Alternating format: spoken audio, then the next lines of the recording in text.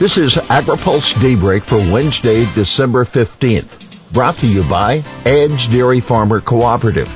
Good morning, I'm Jeff Nally. Here's today's headlines.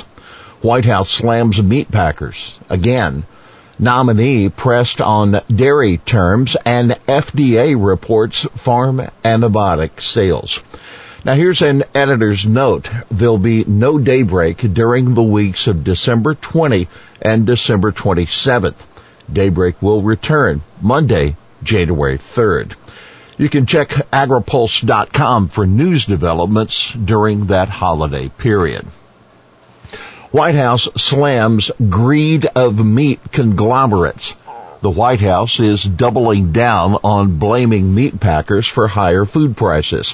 White House Press Secretary Jen Psaki was pressed at a news conference Tuesday to say how corporate greed has caused inflation. She immediately cited the greed of meat conglomerates. That is the one area where people go to the grocery store and they're trying to buy a pound of meat, 2 pounds of meat, 10 pounds of meat. The prices are higher, Psaki said. In the view of President Biden and Agriculture Secretary Tom Vilsack, the price increases amount to corporate greed, she added. You could call it jacking up prices during the pandemic.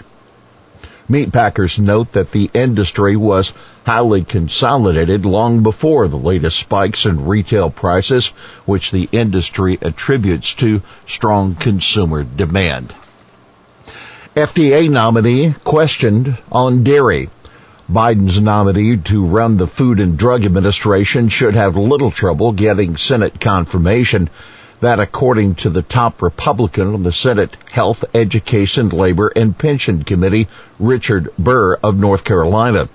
Califf won't get the vote, however, of Senator Bernie Sanders, the independent from Vermont, who says Califf is too close to the pharmaceutical industry. Califf served as FDA commissioner during the final year of the Obama administration. Now take note, during Califf's confirmation hearing on Tuesday, Senator Tammy Baldwin, the Wisconsin Democrat, pushed him to commit to tightening enforcement of standards of indemnity for dairy products to prevent their use for plant-based alternatives. Baldwin asked, will you commit to finalizing guidance without delay and providing fair outcome that preserves the use of dairy terms for dairy products and that resolves this matter once and for all? Califf didn't quite promise that outcome. He said, quote, there's almost nothing more fundamental about safety than people's understanding exactly what they're ingesting. So I'm committed to make this a priority. We'll have more AgriPulse Daybreak after this. AgriPulse Daybreak is sponsored by Edge Dairy Farmer Cooperative, the third largest dairy cooperative in the country based on milk volume. Edge is a powerful advocate in Washington for farmers throughout the Midwest.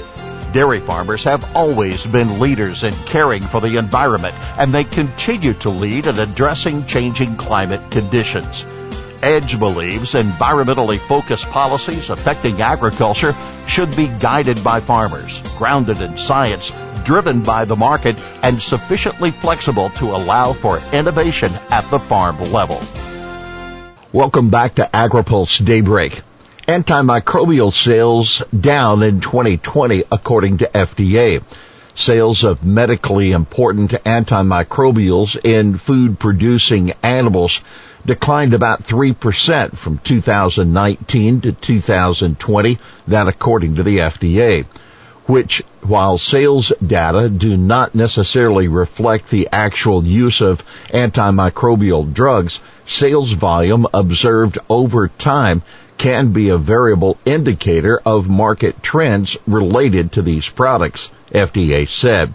Sales in 2020 are down 38% from the peak sales year 2015, but the amount sold last year was actually higher than 2017 and about the same as 2018. Some 82% of the usage in food animals is in cattle and hogs.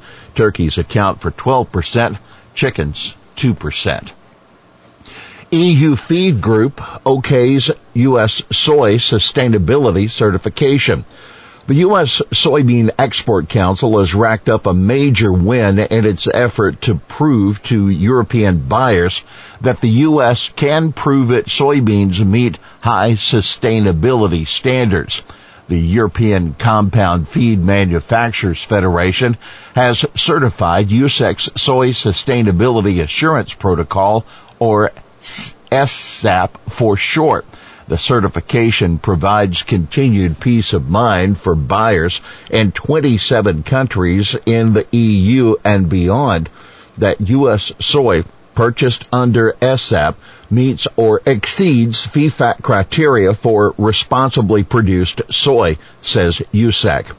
And with about 80% of U.S. soy exports to EU countries certified under SSAP, we know that validation is important to our customers. USEC launched the SSAP program in 2013 with the goal of proving to buyers in environmentally conscientious countries that U.S. soy will allow them to make sustainability claims on the products they produce. Biden urged to back renewal of trade negotiating authority. U.S. dairy groups, they're pressing the Biden administration to support the renewal of the president's trade promotion authority, which means Congress can't amend a trade agreement that is submitted for approval. The National Milk Producers Federation of the U.S. Dairy Export Council issued a statement yesterday to amplify growing demands from the ag sector in Capitol Hill that White House consider new trade pacts. TPA would need to be renewed first, and that authority expired July 1st.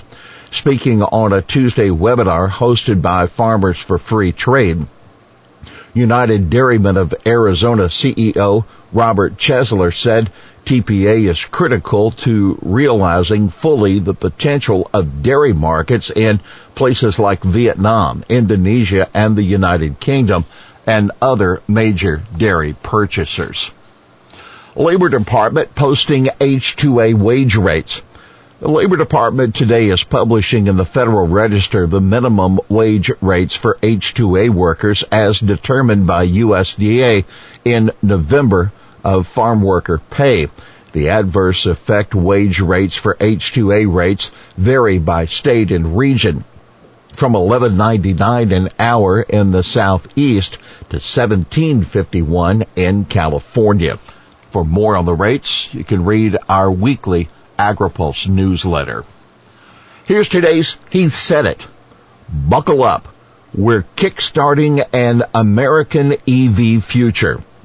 That Transportation Secretary Pete Buttigieg on his Twitter feed with a photo of himself in a vehicle with Energy Secretary Jennifer Granholm. Buttigieg and Granholm signed a memorandum of understanding to create a joint office of the Energy and Transportation to build out a national electric vehicle charging network.